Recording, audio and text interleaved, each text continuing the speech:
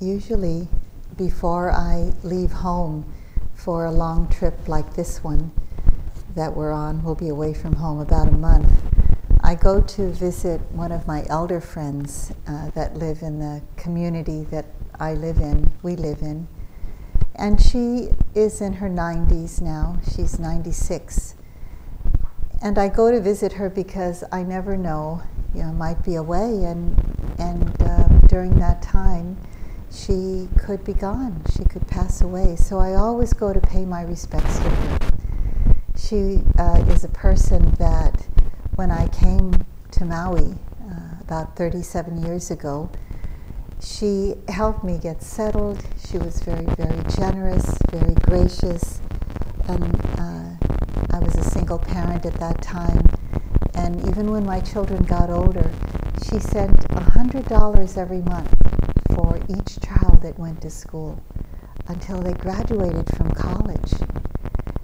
And she was always so extremely gracious and helpful and supportive. I saw the qualities through the years that I've known her, all these 37 plus years that I've known her.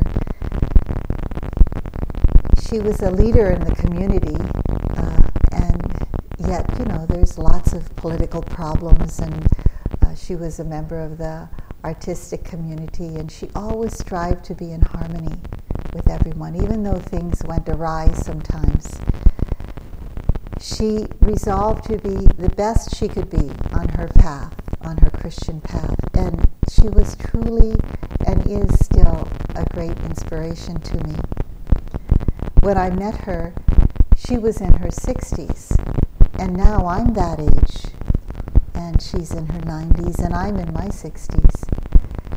Where did the time go? It went so fast, it seemed like just yesterday that I met her.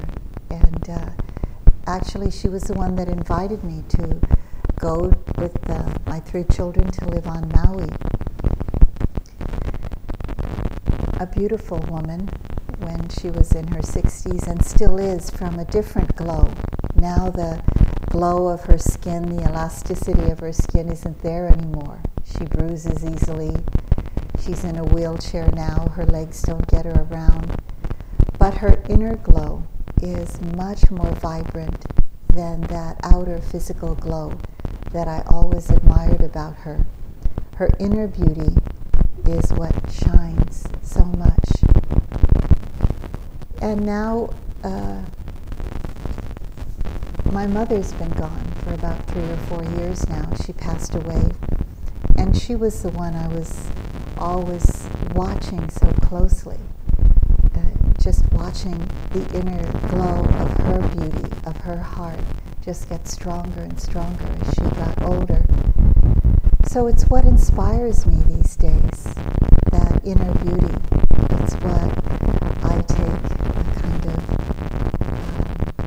I look for in others, I look for in myself.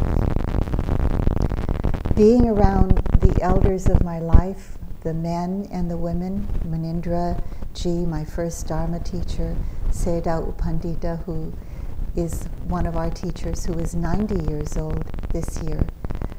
All of them have been so careful with their speech and their behavior that this is what I'm always inspired and watching out for these days. The inner beauty is what I'd like to speak about this evening, and it's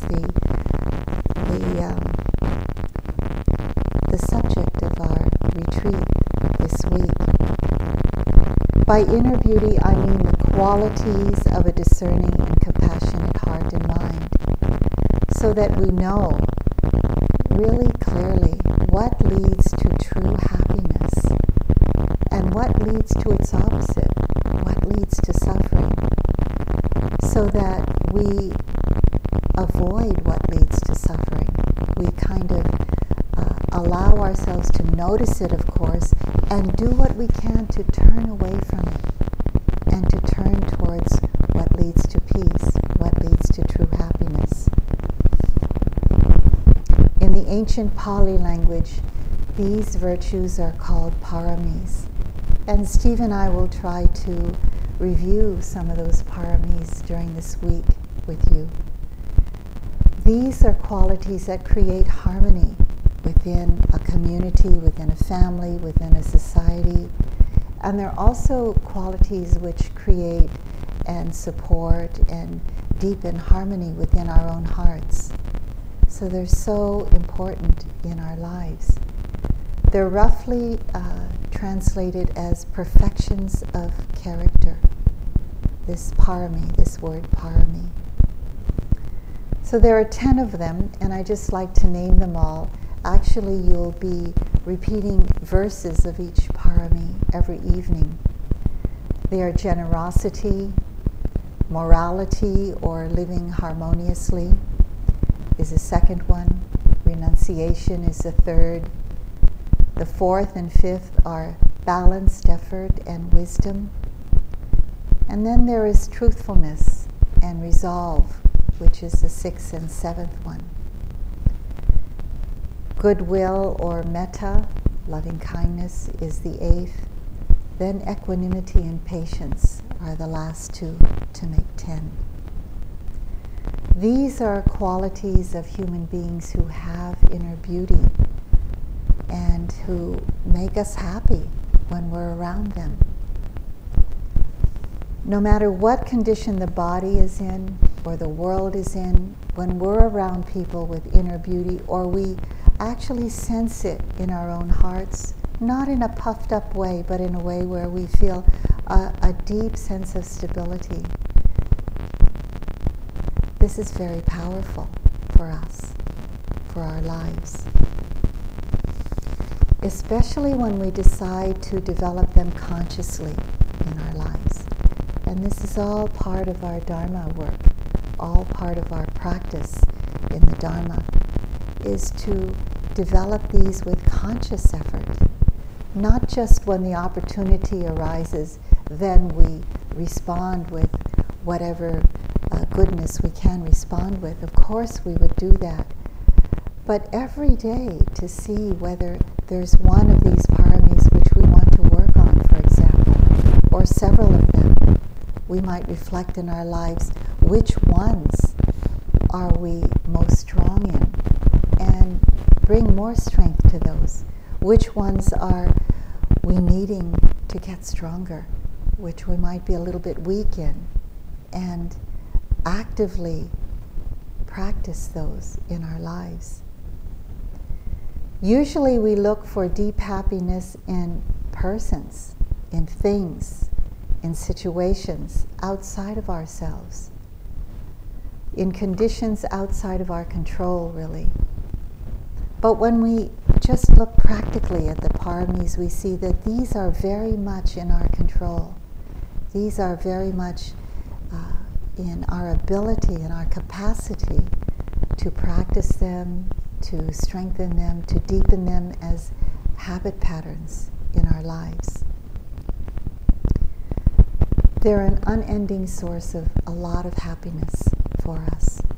I know when just very spontaneously an act of patience comes, or an act of resolve comes, resolution to do something that day, to complete something that day or that week, or the next time one of my children call to kind of maybe have another behavior response than the one that causes them a few tears, or Mom, I'll talk to you later, you know, when you're in a better mood.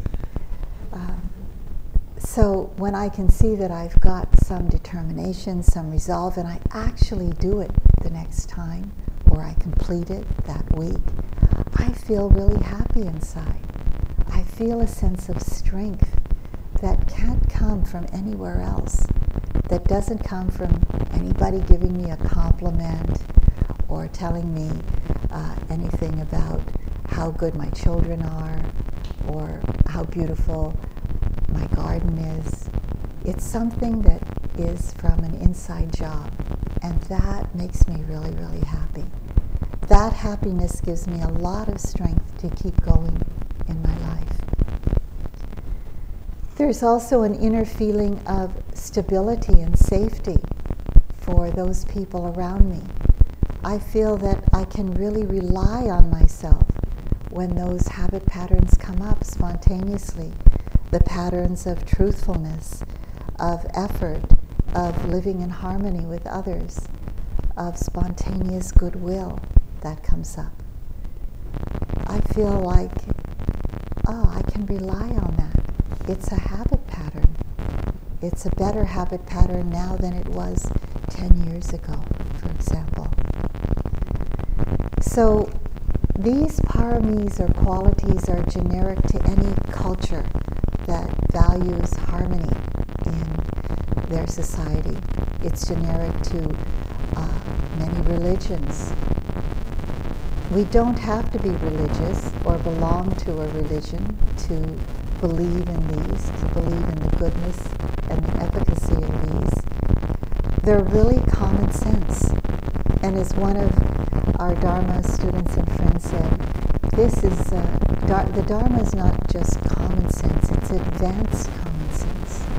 It's really looking at all the qualities and principles of the Buddha's teaching and trying to enact them in our own lives and seeing how they've benefited others in their lives.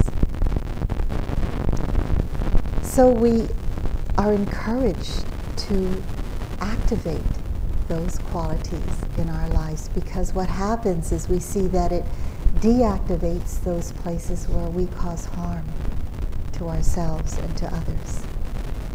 Automatically, when we bring metta or goodwill into the moment or into a situation or into our life, it deactivates its opposite, which is hatred or ill will.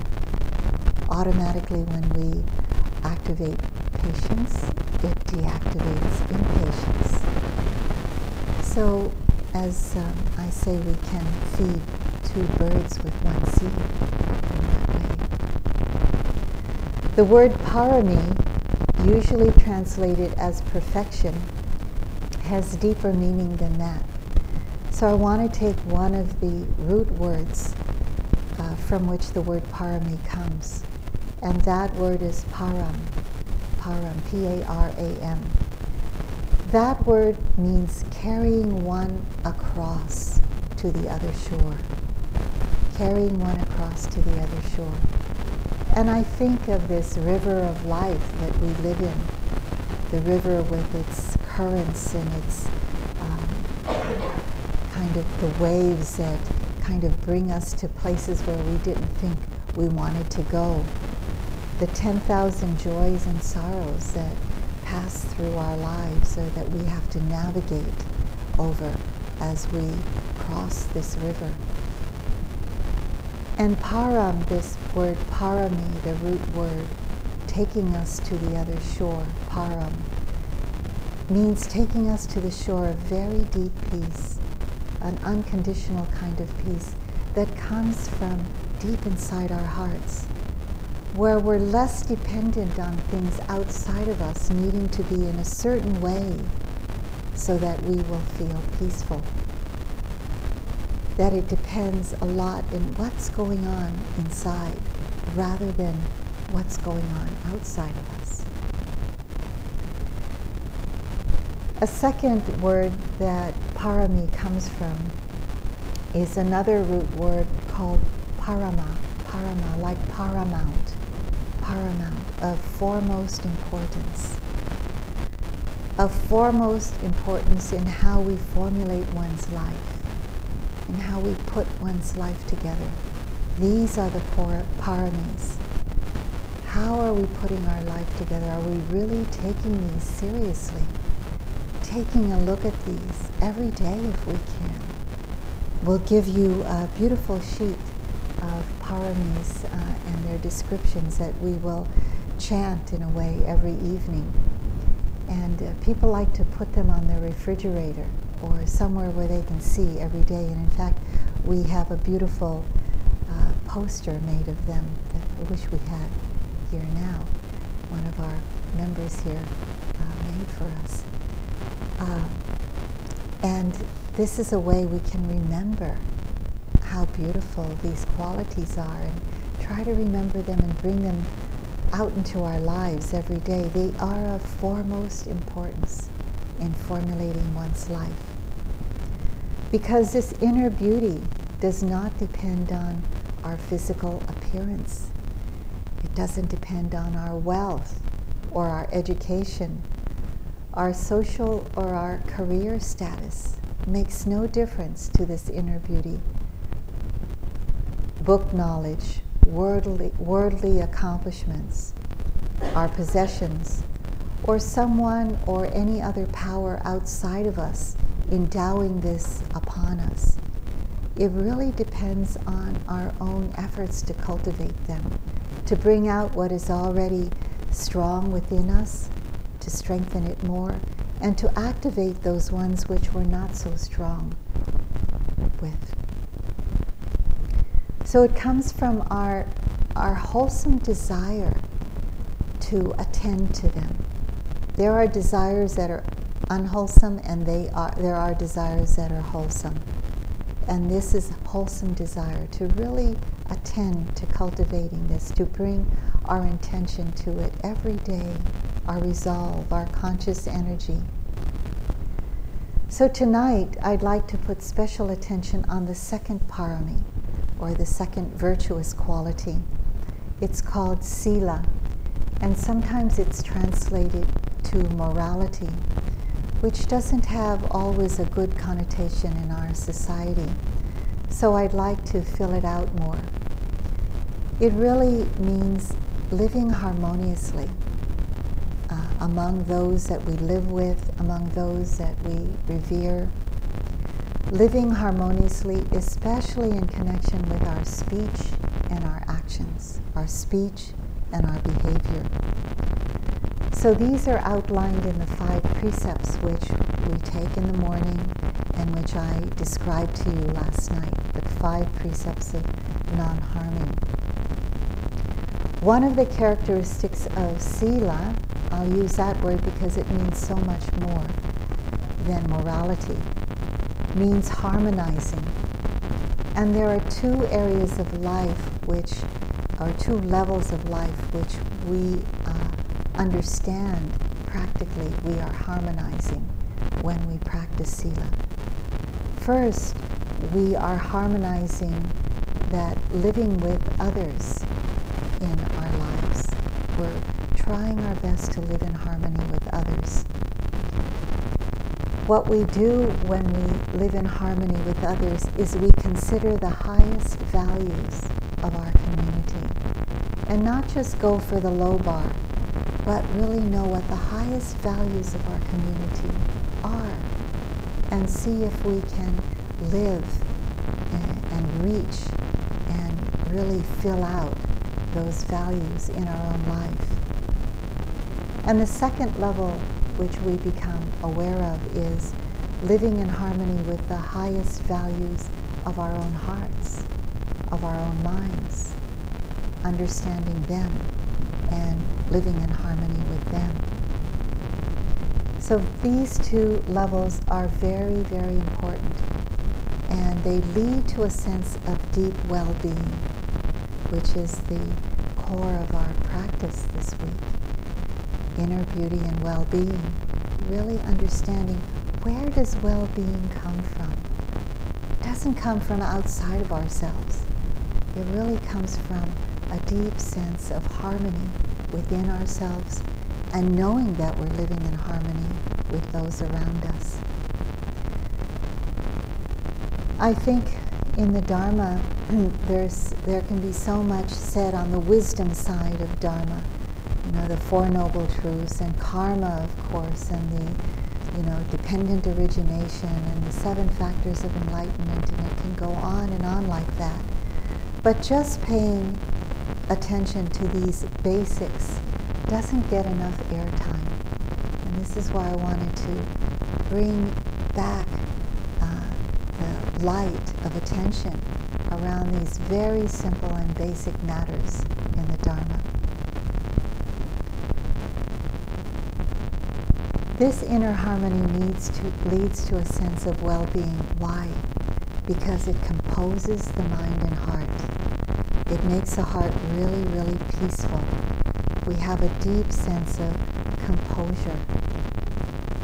And we sense that about people who have inner beauty.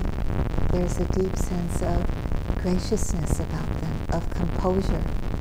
There's a sense about people who have this kind of inner beauty that there's not a lot of remorse or regret running around in their minds and hearts. It's a settledness. It has far-reaching consequences, this composure. Because when there's composure in our minds and our hearts, that kind of settledness, it feels like a very still pool. A pool of clarity. A pool that when you look inside the pool, you can really see a clear reflection of your own mind, a clear reflection of your own heart.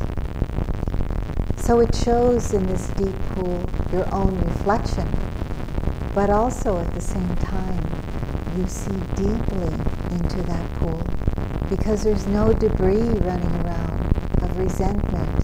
Remorse is good, but if we've got even remorse in our own minds, there's not that kind of composure, not that kind of inner stillness. When we have that inner stillness like a deep forest pool and look into it, we see all the layers there, the layers that need paying attention to. We see it without identification, without kind of selfing around it.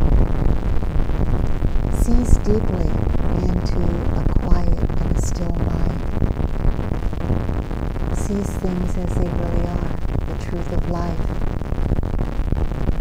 Usually when the Buddha was invited to a community to give teachings, he would begin actually with the teaching of generosity, of dana. This would be first, and we'll be giving that, filling out that talk also. And then came sila, or living in harmony. And even to a group of very highly developed monks and nuns and lay people, still the teaching of sila, this teaching of dana would be given. Because if we forget about the basis, if we forget about the soil that we're growing the wisdom in, then it's very weak, it's very shallow. The wisdom can be very shallow and heady, not really from our hearts. So this is why I think it's important to look at it again and again, this sila, this quality, this parami. There are times for all of us, and I know for myself, every year I look at these qualities at some point in the year, not always at the beginning, but usually when I'm in a retreat like this, I'm able to see those qualities which need a little repairing or a little more refinement or a little more attention. And it's seen so clearly that I decide I'm going to pay attention to this more in my life. Basically, I look and see I need to clean up my act a little more in certain areas. And I really do my best to do that. And it might be little baby steps along the way or refinements that nobody else can notice but myself. Especially, when I have to remind others I'm doing the best I can in patience or in resolve to finish my workload or whatever I set out to do.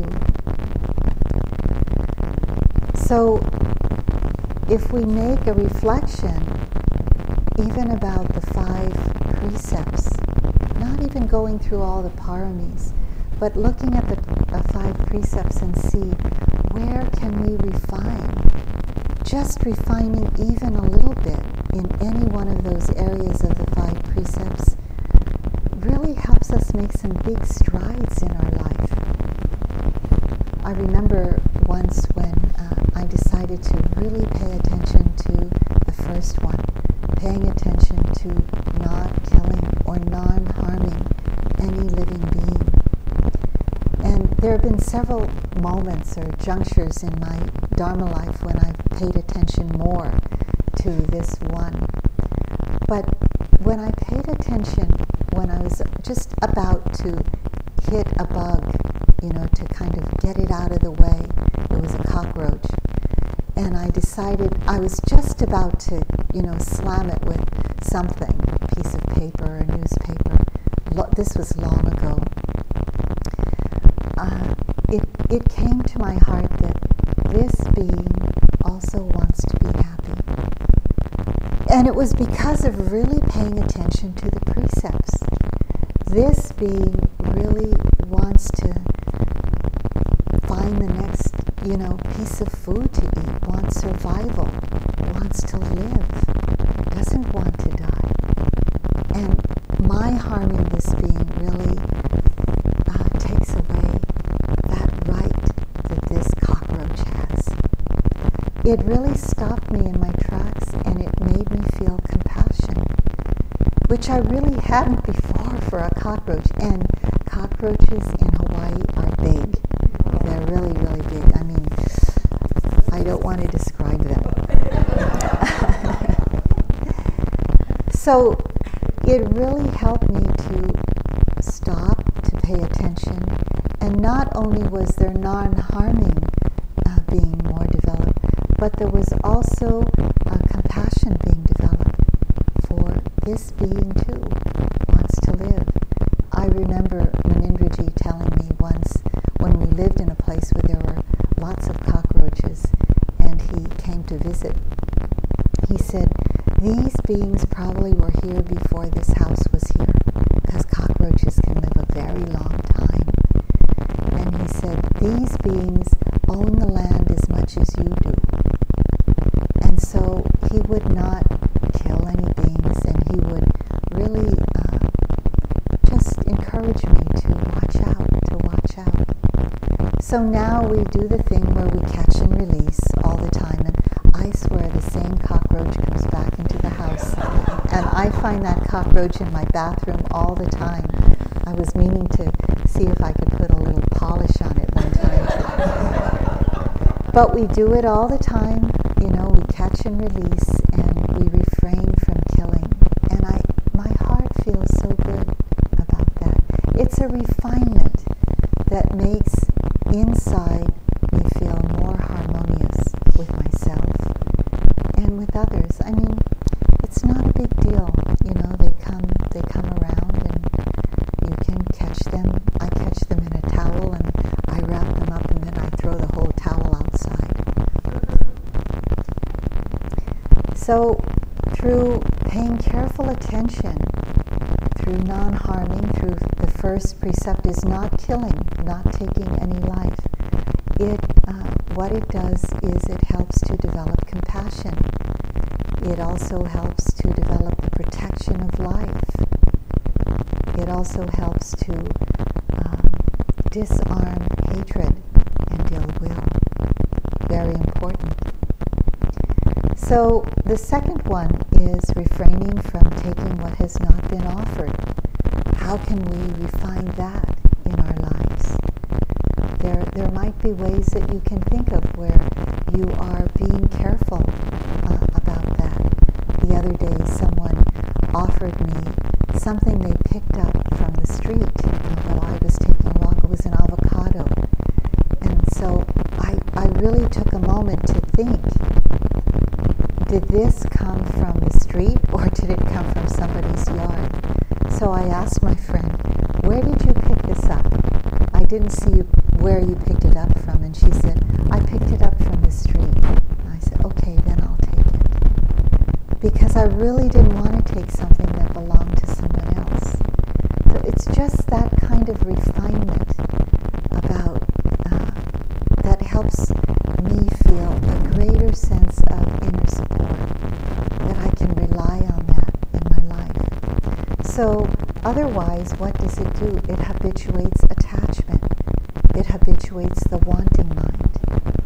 In this way, what it does is it helps to weaken attachment, which is a major cause of suffering.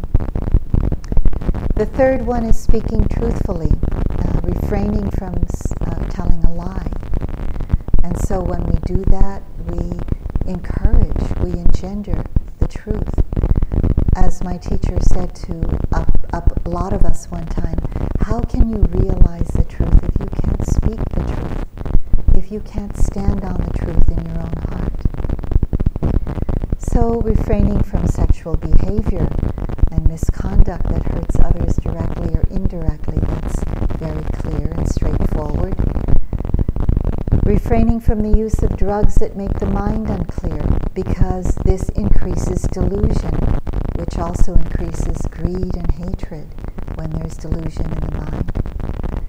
So all of these precepts counteract and weaken the hindrances, the defilements that cause us and others a lot of suffering. Paying close attention to them will really help to develop that inner beauty, give us a great sense of stability in our lives. So remembering that these precepts are not about following them blindly, they're about practice. I undertake the practice to refrain from this, refrain from that. And if we break the precept, then we try again.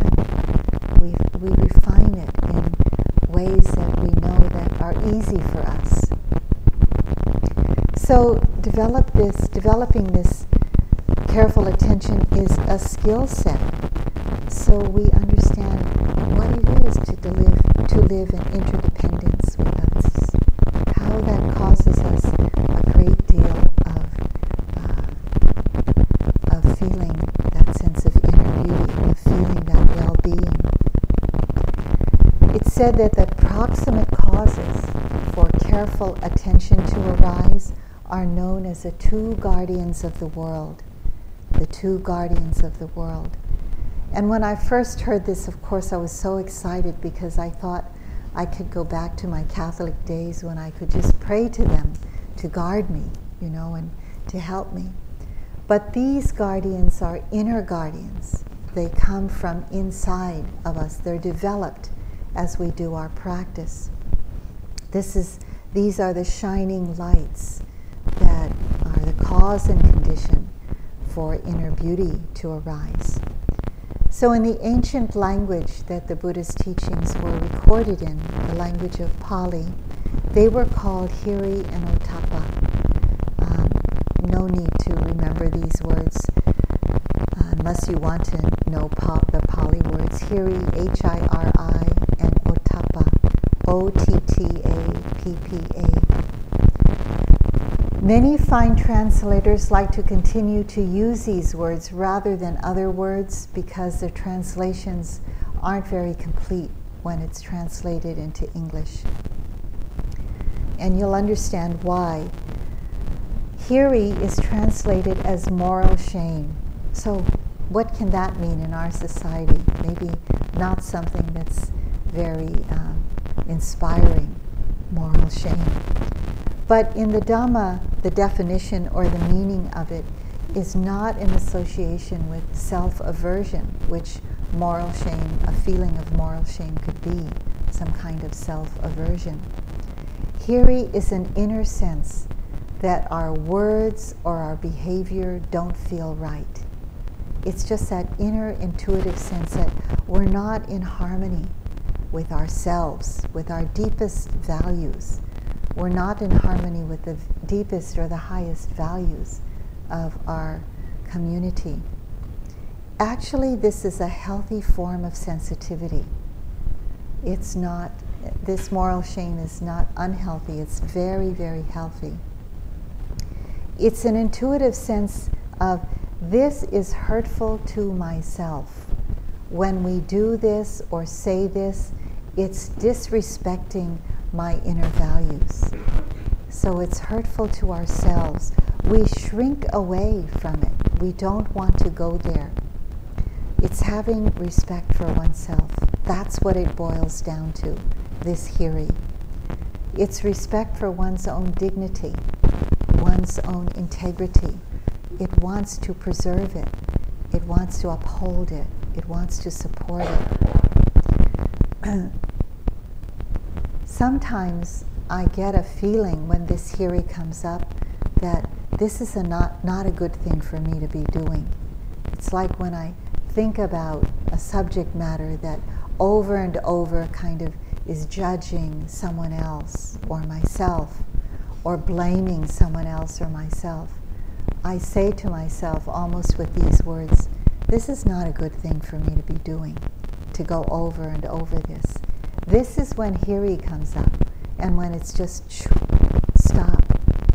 And it's a healthy form of sensitivity to myself. It's not blaming or getting down on myself. It's just seeing wisely what needs to be done. Recently, I was at a retreat in Nepal. I was a yogi then.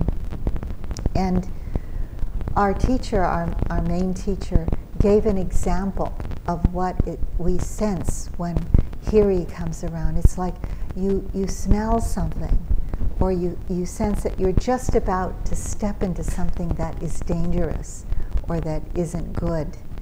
And the example that's given in the ancient texts, in the Pali text, is that one is about to step in a pile of dung. And you see that, you smell it from afar, or you see it, you come getting closer to it, and you shy away from it. And hopefully we shy away much sooner than later, because a lot of times we can step in it, and then of course we kind of have to wipe up the mess. But if we can notice it much sooner than later, then it's a lot easier for us. So we shy away, we shrink away from it. One time when I was in practice, this was not this last year, but another year when I was practicing in Burma, I went to practice out after a very difficult period of time in dealing with an acquaintance, a friend, actually a colleague of mine. And it was a very difficult relationship over a few years. And out of unchecked habit, of course, when I went into practice, I noticed that the mind kept thinking over and over again about the situation, about all the details that came within our relationship, all the ways of like, I wanted to say this, but I didn't say that, how I felt unjustly judged or blamed, and then of course I went on to blame the other person for blaming me. I mean, just that kind of cycle of suffering.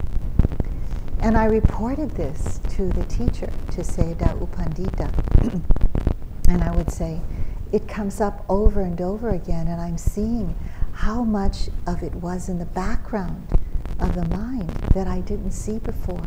But now in the quietness of practice, I can see the things that were playing out over and over again. And of course I would stop it because I'd go to something else in daily life. But when there was nothing to stop it, not another thing that I need to take care of, but I could just see it kind of having a great force in the mind. It was very, very scary. And so I told him that a twinge of fear would come whenever I would see it coming. It came to the point where I could see or feel the energy of this coming close. It was like that pile of dung that I could sense that coming closer to the mind, ready to, play itself out. And I would say, I feel this twinge of fear. And it's not like aversion, like I don't like that. I'm kind of getting down on myself for doing this. It was more like a fear of, don't go near this. And he said, that's right. And I asked him, is this the quality of hiri? Is that inner protection? I later asked him. And he said, yes, that's what it is. That's hiri. That's that protection, that twinge of fear of, this is not good. It's not a good thing for you to be doing this. And so you withdraw your energy from this pattern. I remember what he told me during the time. I said, it's so strong, it's so strong. It's really suffering, it's really dukkha. And he said, and I told him, I feel it most when I'm walking. And he said, the moment you experience this, or know that it's approaching. Withdraw your energy quickly from this. It's like as soon as I would see it coming, I would just go back and let there be a space between the thinking, and the knowing of it. Let there be a space between there. If it's really strong, let that energy just go into the ground when you take a step. Just let it go into the ground. This was very, very helpful for me. The withdrawing my energy, the energy was that fear, that wholesome fear, that this will get my own mind stream in trouble because of the habit pattern, because of the greed and hatred, the sense of self that's always being developed when this goes into the mind over and over and over again. So this hiri, a sense of respect for oneself, seeing the danger to oneself. This is one of the guardians of the world, the inner guardians, seeing the danger to oneself. The other guardian is otapa, and the direct English translation is moral dread. Moral dread. It's not a defilement, this kind of dread. It's really another healthy form of fear. Because what happens is we may dread the consequences of our actions. We may dread the consequences of our speech. It's a wise sense of knowing and respecting others, really, not just ourselves. They come together, respecting ourselves through hiri, respecting others through otapa, because we respect their sense of well-being. We don't want to lay anything into them or make a dig or blame or judge. We may see it in the mind, but we don't have to put it out in our speech and behavior.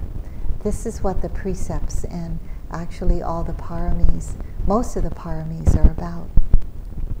So it's a wise sense of respecting the communal standards for harmony, knowing what should not be done or what should be done, and refraining from what will cause harm.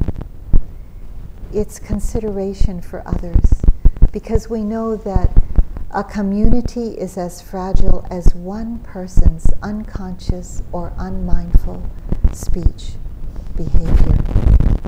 We've all seen that in our own families, in our communities. When I was reviewing this talk a while ago, I was remembering that when I was in high school, a senior in high school, we did Christmas tree sales. And this is when I was living in California in the Bay Area. We did these sales to raise funds for our senior group. And so there was one person I knew very, very well, and he had some standing in the high school and the community. He was quite famous for his sports abilities. And he was actually quite a rascal too. And so while we were putting everything away at the end of the evening, he looked at me and he said, "I'm taking this cash box and you're not letting anybody know about it." And I said, "I don't know how I'm going to do that. You know, if the cash box is gone, it's either me or you, you know, unless somebody lies about it." And we had this conversation back and forth, and I said, "You can't do that. You just can't take it." And, you know, I grew up in the 60s, and those were really rascal days. And he took out his gun, and he put it on the cash box, and he said, "I'm taking this box." And I said, "You are not taking that box. You're putting that box back, and we're locking this up." And I said, "Just think of what everybody's going to think of you. They're not going to think it's me. They're going to know it's you." And you're not going to have very much respect in this community, and you're not going to have a good feeling about yourself. You put that back. You put his gun away, you put it back.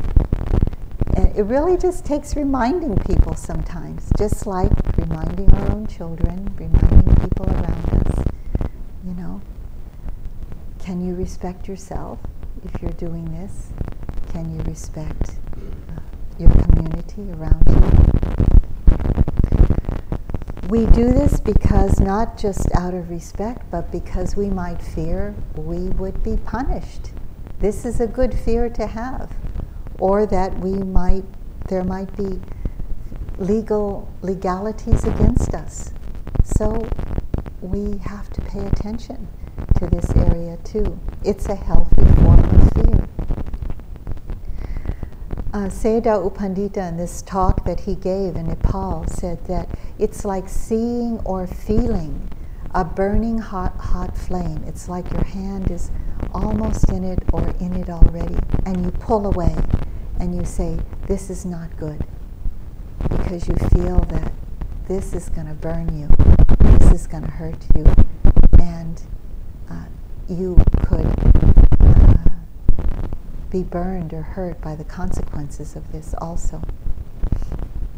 So moral dread, dreading the consequences of being shunned, or legal or societal implications. Munindra would always say that there's an inner signal, that there's wise discernment. It's like feeling the heat inwardly. There's an inner signal.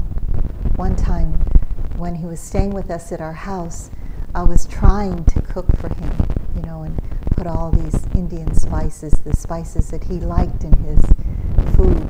And I wasn't really much of a cook of Indian foods. So he would stand around with the spices, and I wouldn't do the right thing much of the time. So I'd see the look on his face. He has a particular look on his face when he's annoyed. He doesn't act it out with his, you know, or say anything, but I can tell. His lips go down and his outer lip goes out a little bit. And so I asked him when I was cooking this one time, I remember right around the stove, I said, Munindraji, are you annoyed? And are you disturbed or annoyed? Or is there aversion there? Something like that. And his answer was like this, which had a deeper meaning. And I'm not going to that deeper meaning now, but he said, oh yes, aversion is there, but I am not aversion. He could just see it coming and going in his mind. He wasn't really identified with it, actually. That's what he meant. But he said, you know, when that comes up, there's a signal. And he used that word, there's a signal. Now I know that something is disturbing the mind. And so I'm very careful then, so it doesn't come out of the mouth, it doesn't come into my behavior. And he actually admitted it. So we want to be careful. You know, there are times when we want to have the last word in the argument, but we know it's just going to cause a little more discordance, or we want to make that dig, and you know, it sounds not so, it sounds harmless, but really the other side of it is. So we want to be careful about those things. I came across this wonderful quote by Goethe. It says, I have come to the frightening conclusion that I am the decisive element. It is my personal approach that creates the climate. It's my daily mood that makes the weather. I possess tremendous power to make a life miserable or joyous. I can be a tool of torture or an instrument of inspiration. I can humiliate or humor, hurt or heal. So I try to remember this. And Hiri Otapa can come to the rescue, can come to our protection when we need it.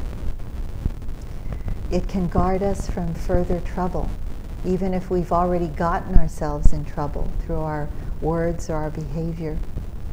So you can reflect in your own lives, you know, where is it in your own lives where you might have acted out, or there's a habit pattern of saying or doing things that just cause more harm around and within us.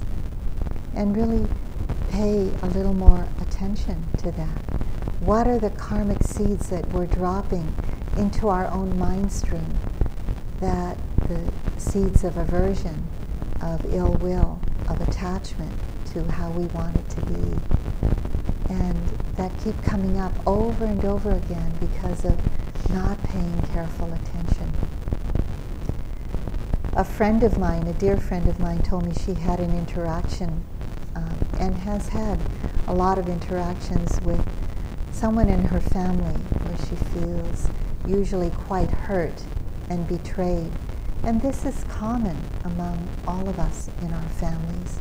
She wanted to strike out in this particular interaction. She wanted to actually lash out to blame and with hurtful words that would just add to the fire, add to the flame. But there was one particular time when she felt like she could just wait. She could just stop. She didn't have to say anything at all. And she felt that really these protective guardians were very strong within her. She could really rely on that inner wisdom and that compassion for herself and for this person in her family. So she felt that this Hiri was protecting her, that she knew for sure that she didn't want to drop any more unwholesome seeds of greed or hatred or unclarity into her own mind. That habitual tendency to do the same thing over and over again, to lash out. So she felt that that was very strong, that protective guardian of Hiri. And also Otapa, that guardian that didn't let her, that allowed her to see clearly that she would hurt another, that she would hurt her sister again, and then her sister would hurt her, and then it would be the same cycle of suffering over and over again. She tried to touch into a place where she could see respect for her sister, and respect and love for her sister and herself as a family.